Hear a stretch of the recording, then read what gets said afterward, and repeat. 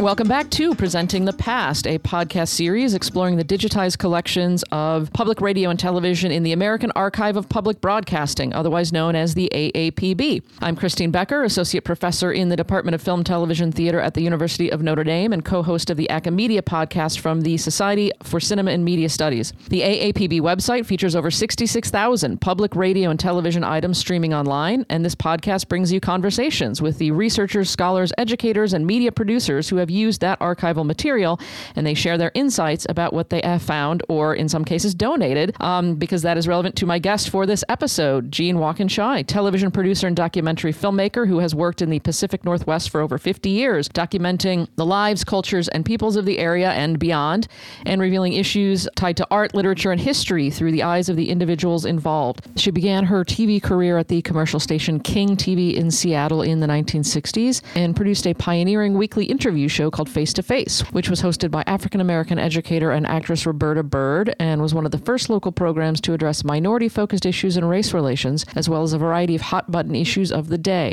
In 1970, she moved on to Seattle's public television station KCTS, where she eventually became a senior producer and produced more than 40 documentaries for local, national, and international audiences, many of which were focused on notable artists, writers, and cultural themes of the Pacific Northwest region. She was the first female producer inducted into the Northwest chapter of the National Academy of Television Arts and Sciences Silver Circle, and in 2019, she was inducted into the Gold Circle for her outstanding contributions to the television industry and community in a career that spanned a half a century. She's also won 23 major awards, including 8 Northwest Regional Emmy Awards, the Robert F. Kennedy Journalism Award, and the Corporation for Public Broadcasting Award. The AAPB website houses the Jean Walkinshaw collection, thanks to the digitization of her materials by Seattle College's cable television. It spans the years 1972 to 2008 and includes 44 documentaries.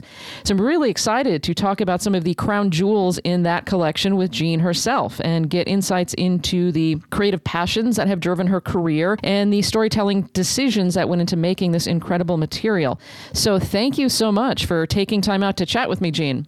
Oh, well, I'm thrilled to be here, and I'm so grateful to American Archives of Public Broadcasting for doing what they're doing for me. My gosh, I mean, that's the dream of any producer, to have their work archived, because it's so important to collect all this wonderful stuff that we've done over all these years. So I'm particularly grateful to all of you.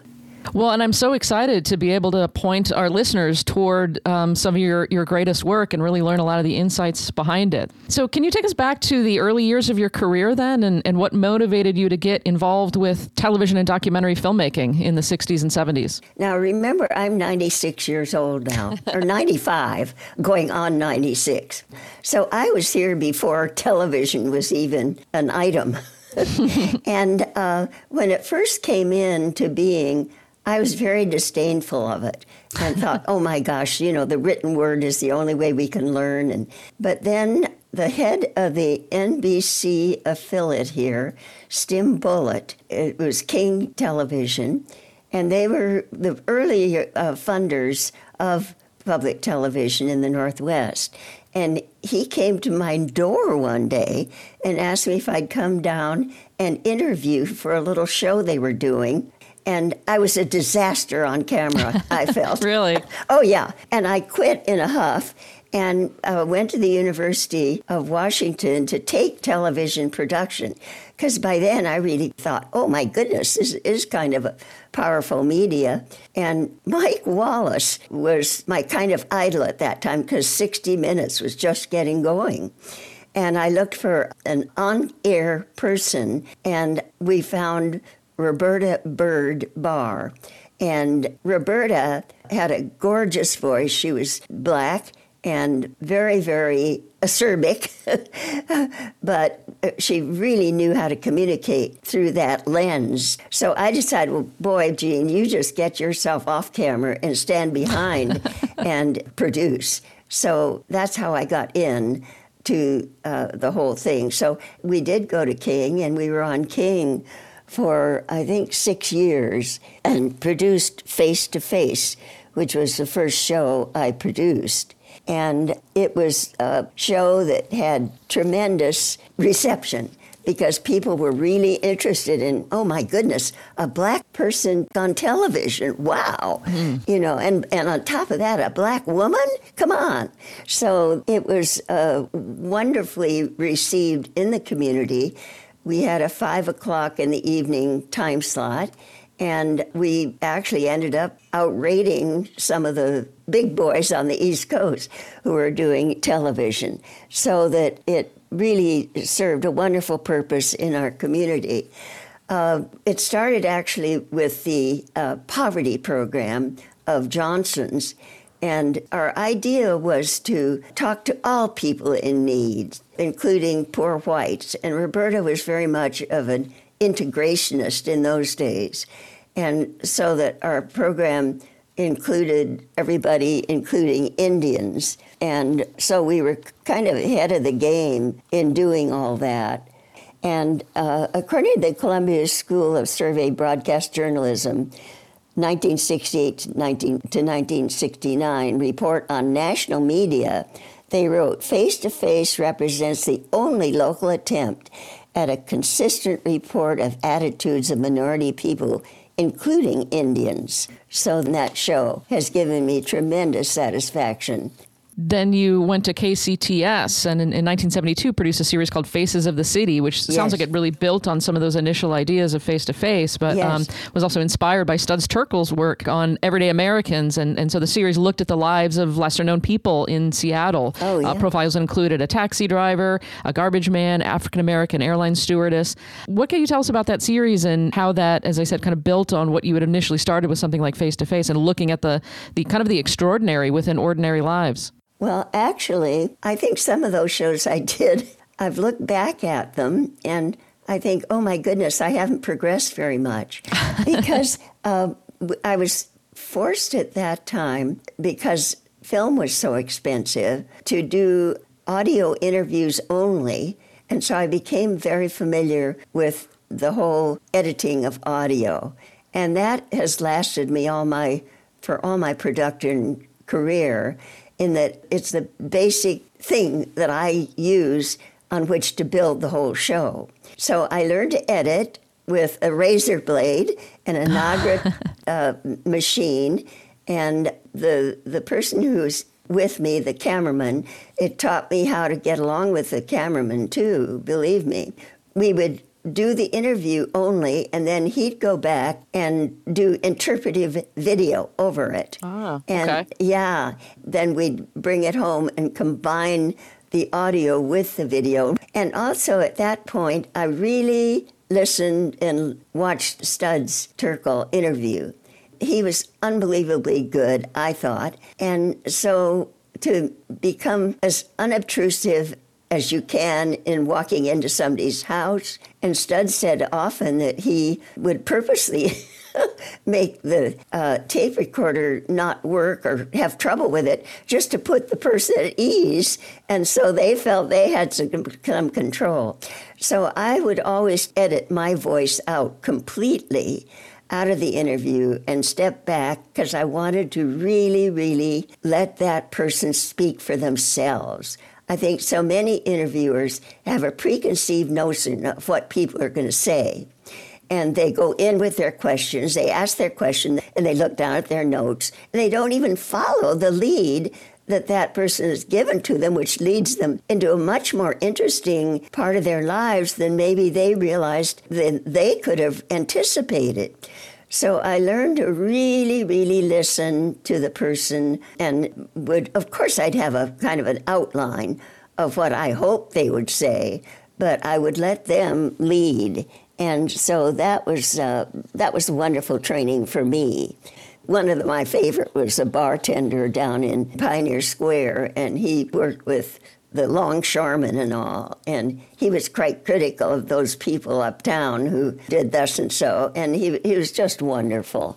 And so I then also got the determination always, when possible, not to necessarily talk to the top of the agency or the top of the whatever, and I did some very notable people, so I didn't always follow that, but when possible, I would try to talk to the people down the line who are doing the actual work in the field. Well, and it certainly sounds like you had a motivation to give a voice to people who might not otherwise have it, and give a platform to people who might otherwise have it. So either minorities or, again, kind of ordinary people, and as you said, let them speak for themselves. Yeah, exactly.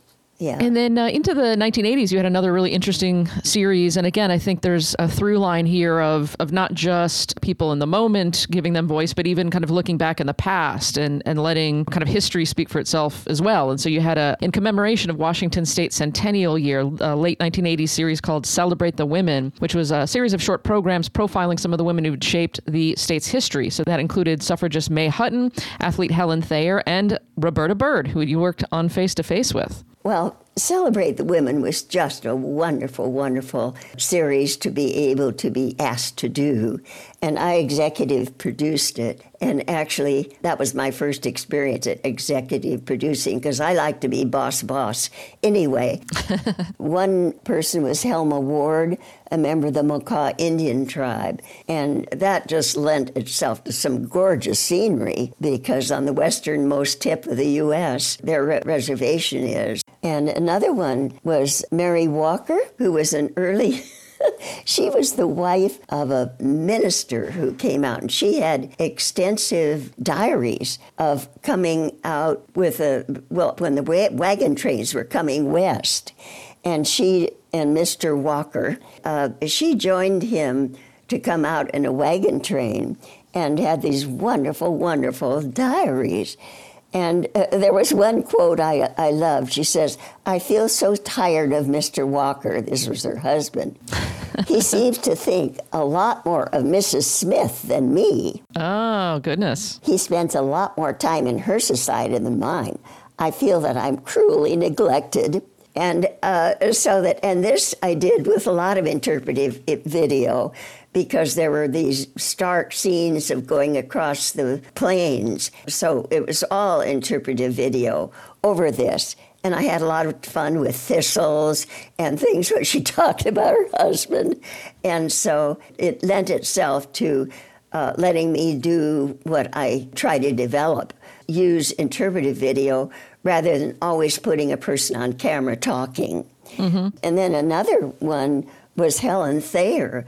Oh my gosh, she came to the station, or I heard about her, and she had a dog that she was going to go to the North Pole with alone. Wow. And actually, when she came, she had done this, and she had slides of her experience. And it was hard for me to believe it, that a woman alone with the polar bears and all would go to the North Pole. But my gosh, she had. And she was an Australian who had been in the Olympics, and she was a very, very strong person. She went on to do all these unbelievable things by herself. So she told her story. That was a lucky break for me, because all that material was out there to be shown and used. And she was very articulate. And so, oh my goodness, she just had you sitting on the edge of your seat, wondering if a polar bear was going to come and attack her in the night when she was up there on that cold ice all by herself. Well, and another thread is I'm also picturing your career building, your skills building as you're kind of learning more about the power of television. Sort of fascinating. You started in a place of disdain for television. You learn how to make it yourself, and then you are truly an innovator of documentary filmmaking. And that, ends up then winning you, of course, awards, including the 1991 Robert F. Kennedy Award for Journalism for Children of the Homeless, which is a half-hour documentary exploring the children's experiences of homelessness from their perspective. So that seems like a particularly important culmination of your career. Well, it certainly was. Oh my gosh, we went back to the Kennedys' home, and my husband came with me. And my husband, I just can't talk about my career without him, because he really, really, really gave me ideas and was there for me, and a steady person and was very much involved. And actually, it was he who suggested Studs Terkel to me. He'd been in the State Department, and he felt very much at home with diplomatic circles and so forth, which I didn't. And so when I went back to the Kennedys' house, I walked in and I saw my show being shown on the table, And I burst into tears. Oh, wow. And there was Ethel standing right there, wondering, what is wrong with this lady? And Walt sort of nudged me and said, honey, so I did pull myself together. But it was mainly an award given mainly to the print media. And people thought, who is this Jean Walkinshaw and Diane Sawyer? She was the other one to win that year. And so I felt really, really, really excited to be part of the Kennedy Awards, yes. What did people connect with in that documentary so much, do you think? Oh, my goodness. I think we were early on with the problems of homelessness. And I had these lovely, lovely people, many of them, though, who, they were addicted, a lot of them, and pretty difficult lives they lived, and their children. Oh, it was a very, very stretching experience for me, particularly in this matter of using kids on the air. And I have very mixed emotions about that show, because I did show these children, and I'm not sure it was quite the right thing to do, but that was the only way, really, of getting people to realize the depth of the problem. Right. And if I were to do it again, I don't know whether I'd put the children on camera or not, but it was a hugely satisfying show to have done, because it was one of the first on homelessness in the nation. Then on top of that, it was on the children. There's such a fine line between invading a person's privacy and yet getting the full story. Right. And I still am caught trying to think, well, where is that line? There was one interview I did, and this is another show. It was a very, very attractive, marvelous woman who was an actress, and she wrote a show about seeing the face of Jesus in her crystal ball above her dance floor. And she was an exotic dancer in it.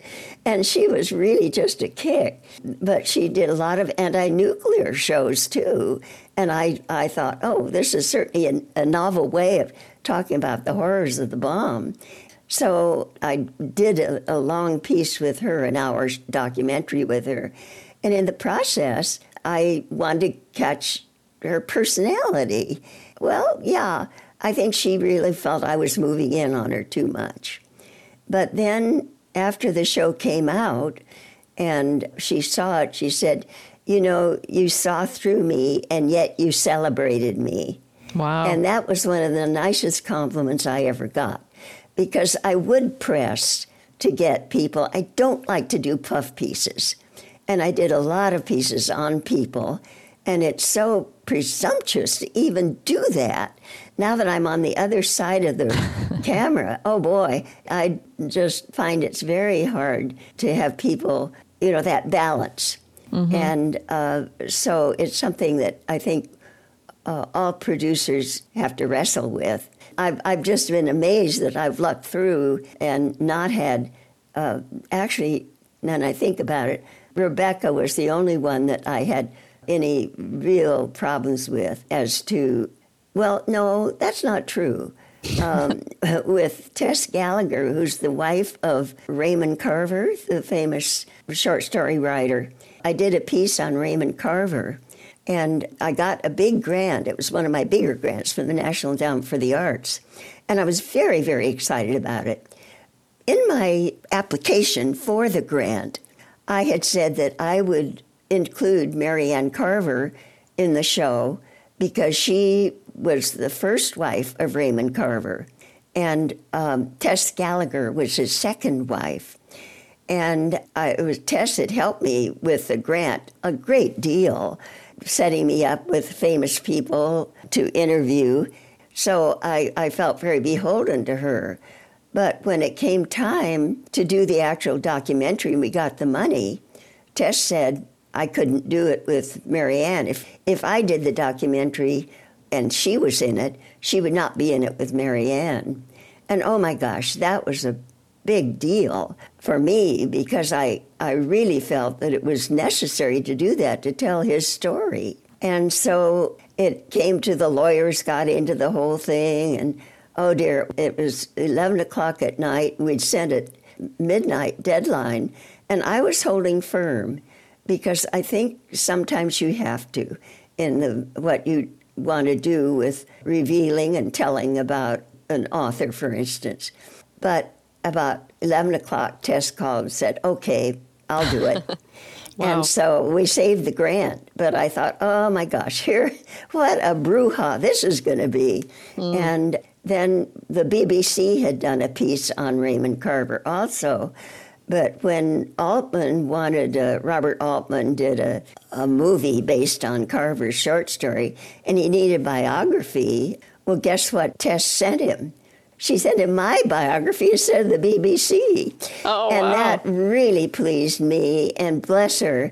I mean, I can understand her not wanting to have Mary Ann in it, but I think once she saw that the context and the way it was, and we ended up being very dear friends. Well, and that was part of a series called Remarkable People in 1993. And the Seattle Times said about that series, it was not only a valuable contribution to intelligent viewing, but also provides a historical record for the future, which that itself sounds like it could be also a billing for your entire archive on the AAPB. But I think one thing that comes to mind about what you're talking about is that you were able to find kind of the complexity behind people. And so no one's all amazing and no one's all terrible. There's complexities in people. And your documentaries kind of really dug into that. And I assume the subjects probably appreciated that kind of portrayal. Yes, I think so. Another portrait I did was Charles Johnson, who is the National Book Award winner. He's Black. And that was a wonderful show to do. He wrote Middle Passages, won the National Book Award. And his story was so different from what we were hearing from so many of the Blacks, because he was brought up in Chicago, Evanston, in an integrated neighborhood. And then he was a cartoonist, and he had a great sense of humor, and he came west and became part of the community here in Seattle. And he loved the Northwest. And he just kind of showed the way in which we look to Asia because he became a great follower of Zen and martial arts. He was a marvelous person in martial arts, Tai Chi, and meditation. And so I love doing his story because he kind of spoke for me as to my feelings about meditation. And he also was extremely disciplined writer, and he did believe in rewriting. And oh my gosh, when you edit a show, you go over it and change it. And so he always made me feel better that I needed to go over my show so many times. And he was incredibly, or he still is, an important figure here in our Northwest. So I love doing his, but I love doing every show. Somebody asked me once, which is your favorite show? And I said, that's like asking you, which is your favorite kid? Because I have 3 children, and they've been very important to me in doing my work. Actually, my work comes out of my life, and I am so lucky with my life. And I was very much of a Northwesterner. I married a man who came back here because he loved the Northwest and the out of doors.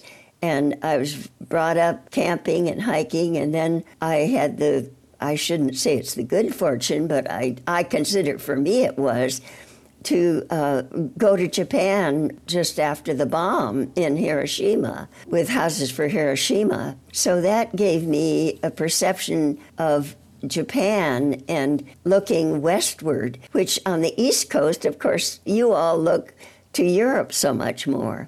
But we out here have looked to Asia. And it's interesting because I think just more recently people have realized, oh my gosh, Asia is interesting after all.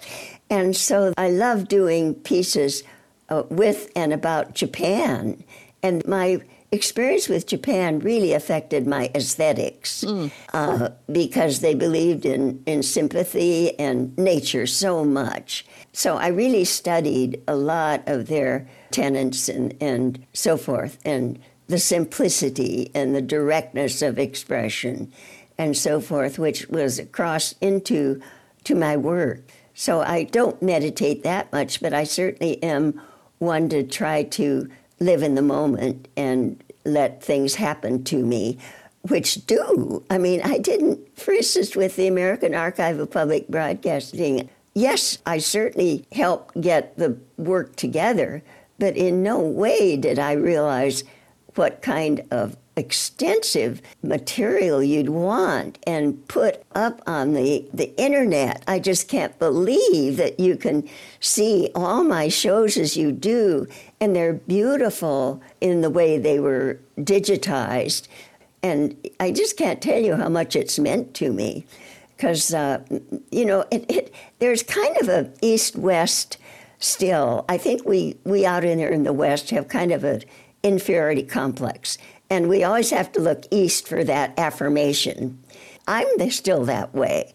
I mean, I'm so excited that, oh my God, Boston wants this. They thought it was okay. And it's just interesting, that whole Western aesthetic. My sister was a painter, and my husband's mother was a fairly well-known Northwest artist too. And so that I grew up in a household fighting for recognition in the art world, so that it's just unbelievable to me that it's all come my way. Well, we've talked a lot about your films about people, but a couple of your films about places are also really important, especially in terms of what you've talked about in the idea of like aesthetic beauty. So yes. Two films from the late 1990s, perhaps your most famous film, the 1990 documentary Rainier the Mountain, about Mount Rainier National Park. And that was the first high definition programming on KCTS. But you've personally said you favor the 1996 documentary The River, which follows the Columbia River from its headwaters in Canada to the Pacific Ocean. And Joel Connolly of the Seattle Post Intelligencer wrote of The River, "Rarely has an hour of television gone into such depths with such grace. The River shows that history does not need to be dull and resources do not need to be dry." So you've made these incredible documents of the beauty of the Pacific Northwest as well, the scenery, not just the people.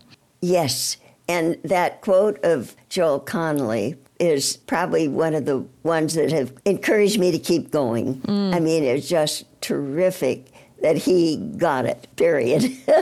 And yes, The River, I felt, had all the elements to make good television. You had that river that would give you your storyline following the river, the people living on the banks of the river I featured, and it started in, I kept saying, the Columbia's flowing the wrong way. Where is it? Because it makes a big horseshoe up into Canada, then crosses the border and comes down into Washington State, and then goes out to the ocean. So we had all sorts of wonderful, wonderful scenery along the way. And we had Woody Guthrie music to play that really told the story of the river for us. And as we wandered down the river, there were all sorts of interesting people along the way, including historic figures, to be included in it. And then the aesthetics, of course. I mean, beautiful, beautiful scenery. I did one show, which it was after I came back from Hiroshima, and I was very much of a peacenik after that. And I did a show with a darling, wonderful woman who since went back to be one of the top editors for Frontline. And she interned with me. And so I had this show, we called it Trident Super Sub or Dinosaur. And it was, of course, totally objective with regard to our feeling about Trident Super Sub. And so that she and I did it. And oh my gosh, I interviewed the head of all the submarines back at the Pentagon, and the congressmen and people from the UN, and a whole bit. I mean, we did a lot of interviews. And she helped me put it together. And I never felt it was one of my better shows. It was too didactic. It was too heavy-handed. And at that point, I thought, golly, there are other ways of getting people to be interested in conservation, for instance. And that has been one of the keys of my efforts of being, my husband was a very, very strong early on worried about setting aside land and what was happening to our West. So that I've been a conservationist all my life, pretty much. Well, and then the film Mountain Climbers, is that also relevant to this topic? Oh my, yes. I had the good fortune of being in on the early climbers here in our Northwest. I think I did 4 stories on mountain climbers, and the filmmaker who did all the filming of those great early films of mountain climbing became a very, very good friend and let me use all of his footage. So I had this fabulous footage to be able to use in telling the story of mountain climbers. And so that was something that I really benefited from. And Jim Whittaker, who was the first American to climb Mount Everest, became a good friend. After I did the story on him, it won the CPB Best Local Production Story. And these are the comments that were made. There are mountain climbing profiles done, but this one is very special. I was frightened, repulsed, confused, and made to respect and love all involved. And there is where I got fascinated with, why do people do something like that? Yeah. And I'd done 2 stories on Jim Whittaker. The last one I did, I think, is one of the more interesting profiles that I did. And he and his marvelous wife, who's also a climber, were very, very open about some of the problems they had. In number 1, she being the first woman to really be in the Himalayas. They were very open about the fact that they went into a business and got really burned by their manager and found that he was misappropriating funds. So they came near bankruptcy, and they finally decided they would go and live on their boat. So I had not only the mountain climbing footage, but I also had this wonderful footage they took of the year and a half they spent on their boat with two teenage kids. And I must say that Jim is a real hero in my mind, Jim Whittaker. I really, really do admire him, and more so maybe even his wife, Diane. So it's been wonderful to have them in my life. That's one thing about producing, is that you just, oh gosh, the marvelous people I've become friends with. And I feel bad about some of them I hadn't been able to follow up and be a personal friend with, because you just can't encompass all the people that you're so fortunate to get to know. And then my colleagues, now that I'm 95 years old, oh my goodness, the way they have been so supportive. And, you know, it's not until these last 12 years that my work has been really recognized. And it was almost thrown away and in a garbage can. And the librarian rescued it and called me and said, "Hey, Jean, they're getting rid of all your tapes. Or do you want to do something about it?" So there are... When was this, and which was this? A librarian saved it? This was when I was at the public television station, and they got into real financial problems for a few years. And they got a new manager who took over and was trying to save money. And so he was trying to clean out. And I got a call from this librarian saying, "Hey, Jean, you know." And so they were so close to being lost. Wow. And actually, it was brought to her attention because the janitor found an important tape in the garbage. Oh, my gosh. Literally. And it was on Alan Hovhaness, the famous composer I did. And they were dying for material on Alan because they were opening up a museum in Armenia. And the janitor recognized this and thought, you know, that shouldn't be there. So he got it and took the reel. It was when we were doing reel-to-reel videotaping. And he took it up and put it in the attic of KCTS so it would be saved.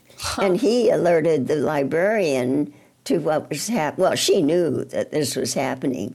And so, you know, it's just all these near catastrophes with my work, that it sat here without any real recognition for so long. And then to have all you people back there excited about it, and oh my goodness, Casey Davis Kaufman, I just, she's meant so much to me that she was the one who I think really recognized the value of these shows. Because you see, I was the first documentary maker here, and because I was so lucky when I was born and when I came into this world. And I feel that I just kind of live with all these wonderful things happening to me if I just look for them. And so I honestly do feel that I'm living under a special star these days, in that all this has happened to me after my husband died. And I thought, oh, wow, my life has ended there. But that was 12 years ago. And then my whole life has taken on this whole new, wonderful rejuvenation and excitement. And I have continued producing, and so that they're stories that I will ultimately release. But everybody when they're old does their autobiography or their memoirs, and I'm one of them. And so I did a video memoir using a lot of this material that we've just talked about in telling the story behind it and the funny things that happened and so forth. And so I've been working on that for 8 years, and plus then I got interested I had a crazy mother who went to Egypt early on by herself and traveled the world. So she has always been an example for me, because she did all this after she raised kids, and she was 70, and she started to travel, and she traveled for the next 15 years, and sometimes even when she was in a wheelchair, she'd go places like India, knowing that she would be able to land and there'd be somebody there to help her. She's been an example for me to keep going, even though I am really very old. Yeah. Well, and there's a remarkable symmetry, or maybe it's even karma, that you began your career looking at the lives of ordinary people and giving them a platform and a voice. And then, near the end of the career, a librarian and a janitor, saved your work. And if it weren't for them saving your work, so if they return the favor, essentially. Absolutely. And, at one point, at the station, I was told I couldn't have any good copies of my show because I refused to sign to me it was a very, very badly thought out release that you had to sign if you were going to get your pay.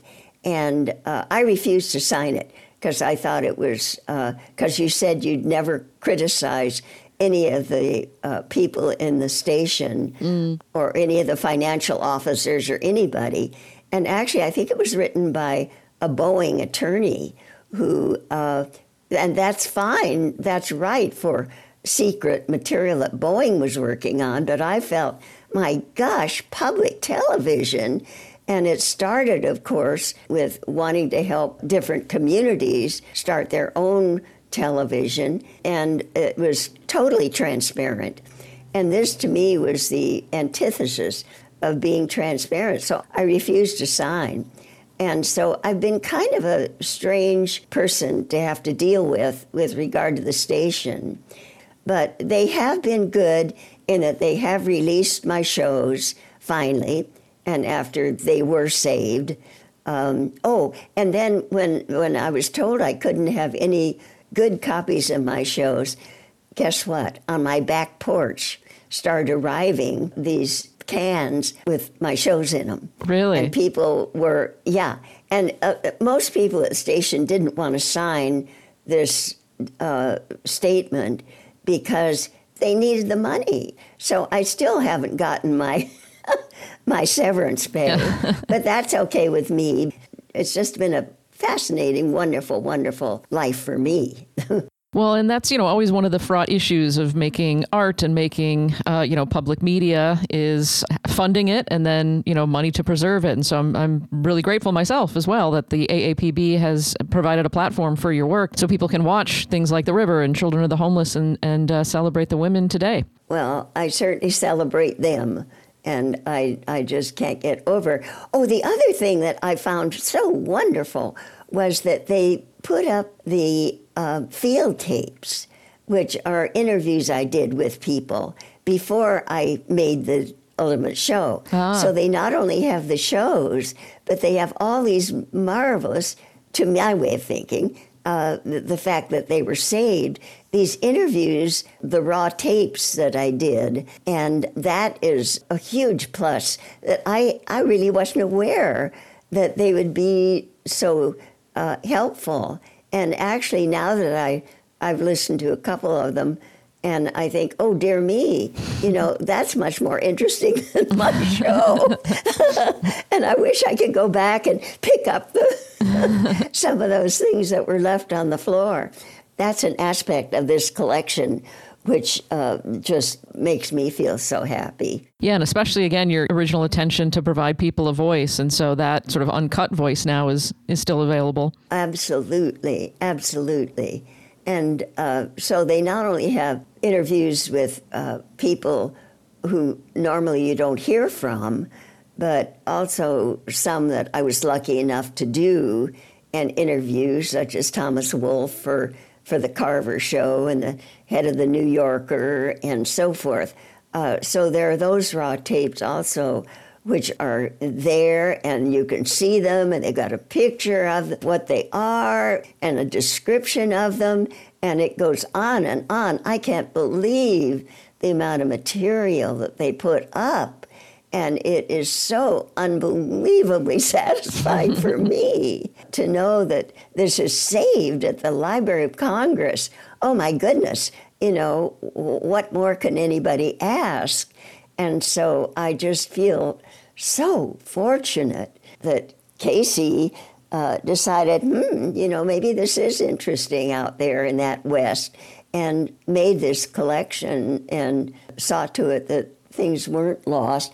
And I feel like maybe we've seeded the idea for a dissertation for someone. I can imagine some young scholars out there really being excited about the idea of having raw interviews to listen to and then to see what, the finished documentaries look like and to write about that creative process. Well, it's been such a wonderful, wonderful for me to be able to talk about it. And I want to thank you so much, all of you. Well, and thank you for your time and thank you for your remarkable memories. Just an incredible store of experiences you've had. And it's so wonderful to be able to talk to you about them. Well, I do much better on the past than I do on the present. Don't ask me where I left my glasses, please. Okay. Okay. Bye-bye.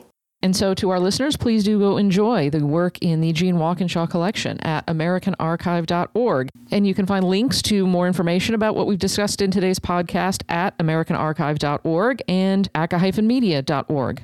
And thank you for listening. I'd also like to thank sound engineer Todd Thompson at the University of Texas at Austin for his post-production work on this podcast and for composing our theme music. Thank you to Bill Kirkpatrick at University of Winnipeg for his assistance with distributing this podcast. And thank you to Ryn Marchese at the AAPB for her help with planning and organizing these podcasts. Please join us next month for another deep dive into the digital resources of the American Archive of Public Broadcasting.